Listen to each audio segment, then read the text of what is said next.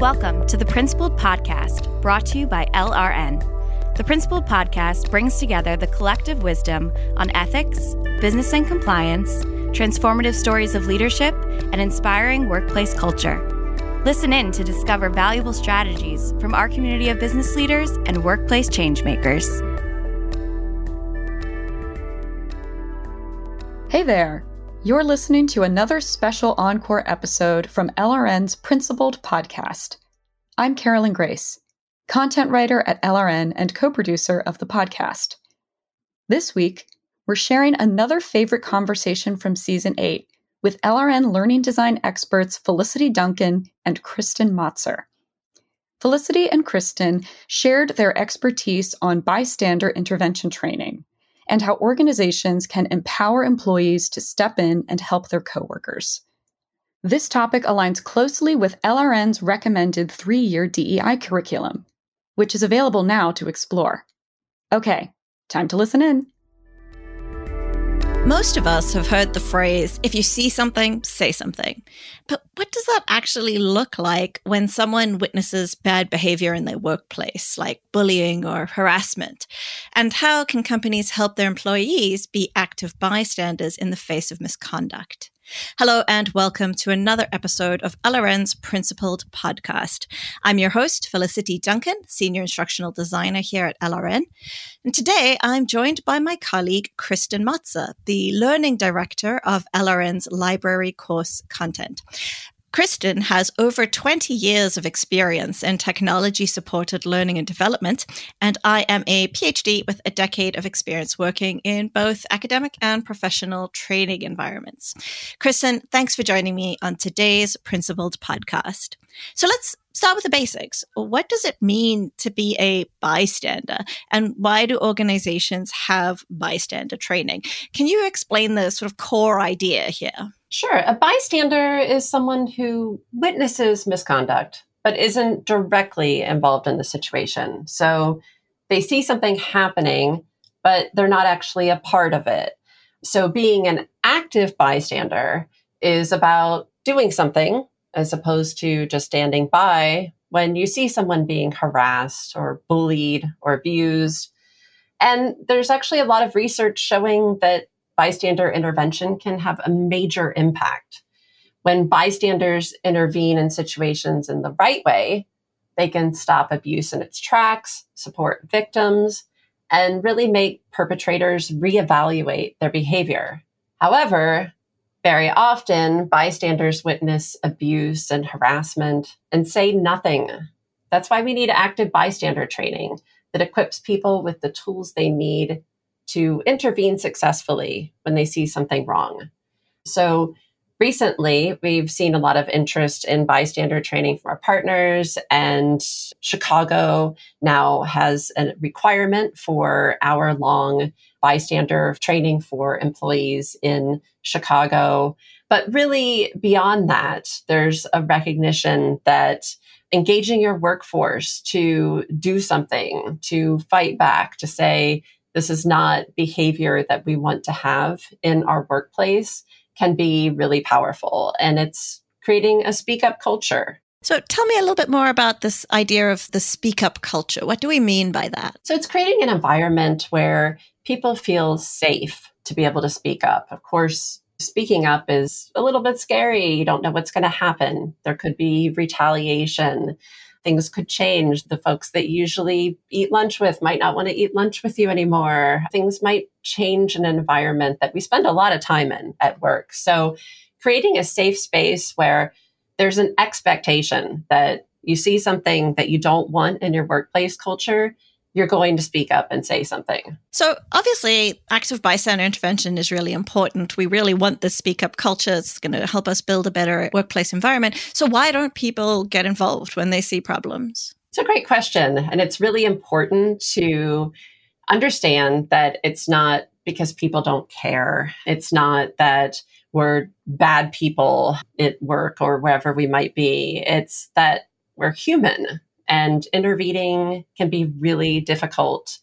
Psychology has shown research from the 60s and onward that people have good intentions, And people tend to actually believe that if they saw something happening like harassment, discrimination, that they would get involved. But when it actually happens, that intention that they would get involved disappears and they just freeze up. And it's because of our fight, flight, freeze response kicking in. We're facing an unknown situation. We don't know how the people involved will react. And we're just scared of looking stupid, upsetting someone, getting into trouble, being embarrassed, besides the possible outcomes like having some kind of retribution, losing our job, or our workplace friendships. So from a biological and neuroscience perspective, our brains flood with stress hormones and we act as though we're facing something like a bear, a really dangerous situation, even though it's a social threat, not an actual bear. It can feel just as intense. So when this happens, it's really hard for humans to overcome these instincts and get involved. So we freeze, we try not to make eye contact, we put our heads down, try to hide. And if we're in a group, behavioral psychology research has found that it's even worse. So when there's multiple people witnessing a situation, everyone's kind of expecting someone else is going to take action. And we sort of take the lead. It's kind of like groupthink. We take the lead from those around us. And if they're not doing anything, then we won't do anything. We have all these reasons why people don't intervene when they're bystanders. And Felicity, given these barriers, how do you train someone to be a bystander at work? I would love for you to take me through how you created the Inspire Active Bystander training. Well, luckily for us, the research that you mentioned earlier that talks about why bystanders don't intervene also gives us hope. It shows us how we can overcome those barriers to intervention.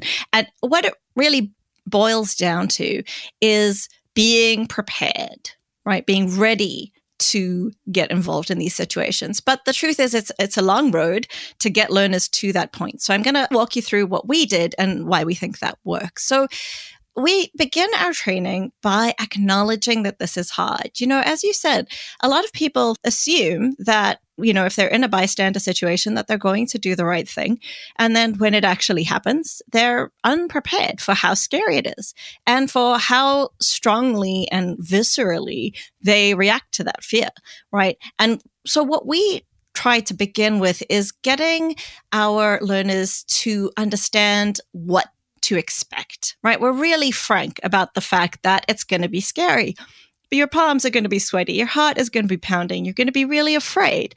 All right. And telling them that feel the fear, but overcome it, because that is not a reason not to intervene. It's just part of the experience. And so in that way, we try to help prepare them for how it's actually going to be, what they're actually going to feel when a situation arises where they need to make some kind of intervention. Then what we do is we give learners some very practical strategies for how to intervene. And again, you know, we're preparing them, right? We give them a literal list of like step 1, step 2, step 3. Here are 4 possible approaches to intervention. Here's how you would implement those approaches to intervention. So it gets incredibly practical so that when learners are faced with these situations in the real world, they don't have to think like, oh, what am I going to do? They have a set of actual steps that they can take.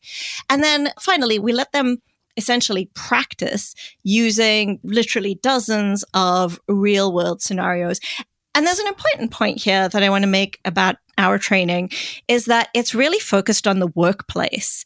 Now, a lot of the research that you mentioned earlier and a lot of general bystander research comes from non-workplace environments. So a lot of it comes from campus sexual assault prevention and also from street harassment. So we're getting involved in preventing street harassment more recently. And those are really different situations to what you'd face in the workplace, right? And, you know, street harassment, there's a real threat of violence. It's strangers. What's at stake is perhaps your physical safety. And of course, in sexual assault, if we're talking particularly, a lot of this work is done on college campuses, there's a lot more social pressure. People are really afraid of offending their friends. And that's really different to what's at stake in the workplace. You mentioned earlier the issue of retribution and retaliation. So if I get involved, is that going to undermine my promotion? If I say something, am I going to start getting put onto bad projects, right? So we really try to dig into the fears and issues that arise in a workplace context. And our scenarios are really focused on that. So let's talk about this a little bit more. You mentioned scenarios multiple times, and I know this learning experience that we've created includes dozens of scenarios. So why are these so important? It really comes down to that question that you asked originally is, what can we do to help learners overcome their biological resistance to saying something and get them to actually take action when they're witnessing misconduct? And as we said, the key is preparation. And we know the best way to prepare for a situation is to really think in very concrete terms about what you would do in that situation. In all kinds of training scenarios, we're really focused on planning and preparation to help you deal with a situation that might be emotionally difficult. And so our scenarios illustrate, dozens of real world scenarios that our learners people encounter every day. So a coworker telling a sexist joke, maybe an abusive customer using racist language. And then we look at how do you handle those situations as a bystander who is witnessing misconduct? So in other words, we ask people, what would you do in this situation? What's the right thing to do? What are the possible consequences of doing that? And that gives us, an opportunity to talk about retaliation and sort of the protections that exist in workplaces to keep people safe from retaliation. So the idea is to really help learners engage with the practical steps that they should take when they're bystanders. Because the more someone plans their responses to different situations, the more likely that person is to actually take action, right, when they're faced with those situations. And what we want to do by, giving all these scenarios, by giving these practical strategies and steps that we're providing in our training, is equip learners with a practical toolkit of responses. So when they're in that bad situation and their heart is pounding and their palms are sweating and they're feeling anxious and they're scared, they don't have to think, what should I do? They know what to do and they're ready to do it. And that's really the only way to help people overcome these natural biological barriers to intervening in bad situations. But Kristen, I want to ask you, in our library, we've put bystander training in our diversity, equity, and inclusion suite of content. So why have we conceptualized bystander training as part of DEI? That's a really great question and an important one. So if we think about our philosophy at LRN and within our Inspire content in the library, we think about DEI as the antidote to harassment and discrimination. So diversity, equity, and inclusion content, around respect, allyship.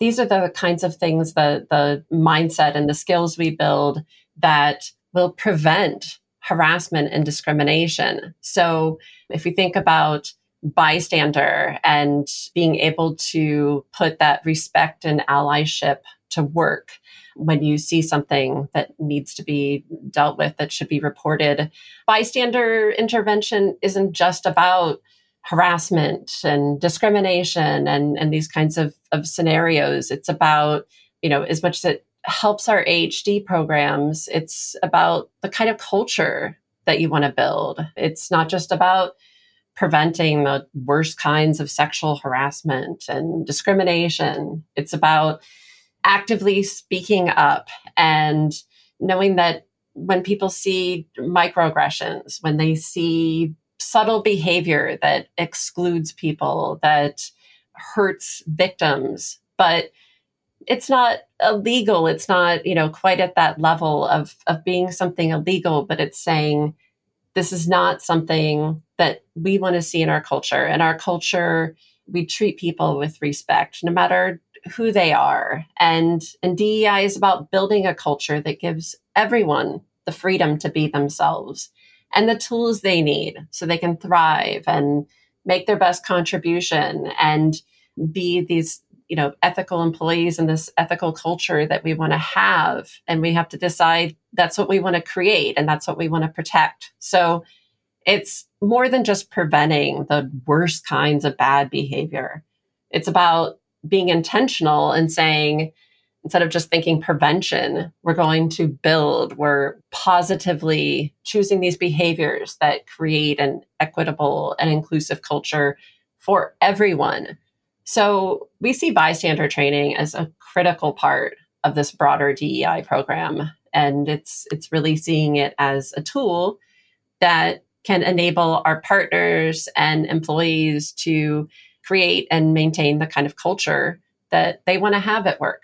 I think that's a really important point. And it's essentially the difference between doing the baseline of compliance and moving further beyond that to actively create good. At LRN, we argue that by doing that, by going beyond, we obey the basic rules to we actively try to make a great environment, that is a real business advantage for organizations, that taking those extra steps is not only the right thing to do, but it's also the smart thing to do. So can you talk a bit about how you would see having a robust bystander training program and having a speak up culture is actually going to benefit partners beyond the sort of avoiding the fines and problems that come with harassment? Absolutely. That's a great question. So if we think about this kind of culture where employees speak up, it's a culture where employees feel trust. And we know that employees feel that trust. Not only will they speak up, but they will behave more ethically in general. They will feel like this is the environment we're in. This is what the culture expects from me. This is what, the highest levels of leadership expect from employees and from our culture. Like, this is what we do here.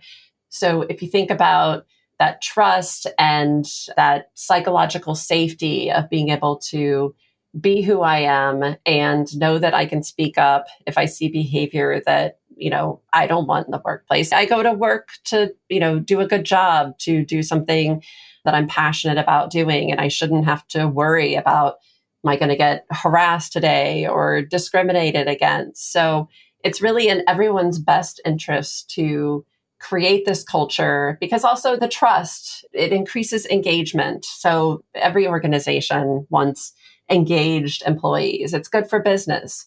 So if we think about this kind of culture that encourages people to be themselves and to stand up for others, then you've got employees who are engaged with the organization, with its values and the mission that it's trying to achieve. And that's good for everyone. See, and I think it's really important to draw these connections, because you can think about bystander training as being, well, there's this new Chicago requirement and we're going to have to give people an hour of bystander training and get that compliance box ticked. But I think it's really important for companies to think about this more broadly, about culture, about engagement, about having happy people in your office who are therefore more productive, right? None of this is happening in isolation as a box ticking exercise. It's really all about building the kind of workplaces where people want to be. Absolutely. Well, clearly, this is a conversation we could be having all day, but we are out of time for today. Kristen, thank you so much for joining me on this episode.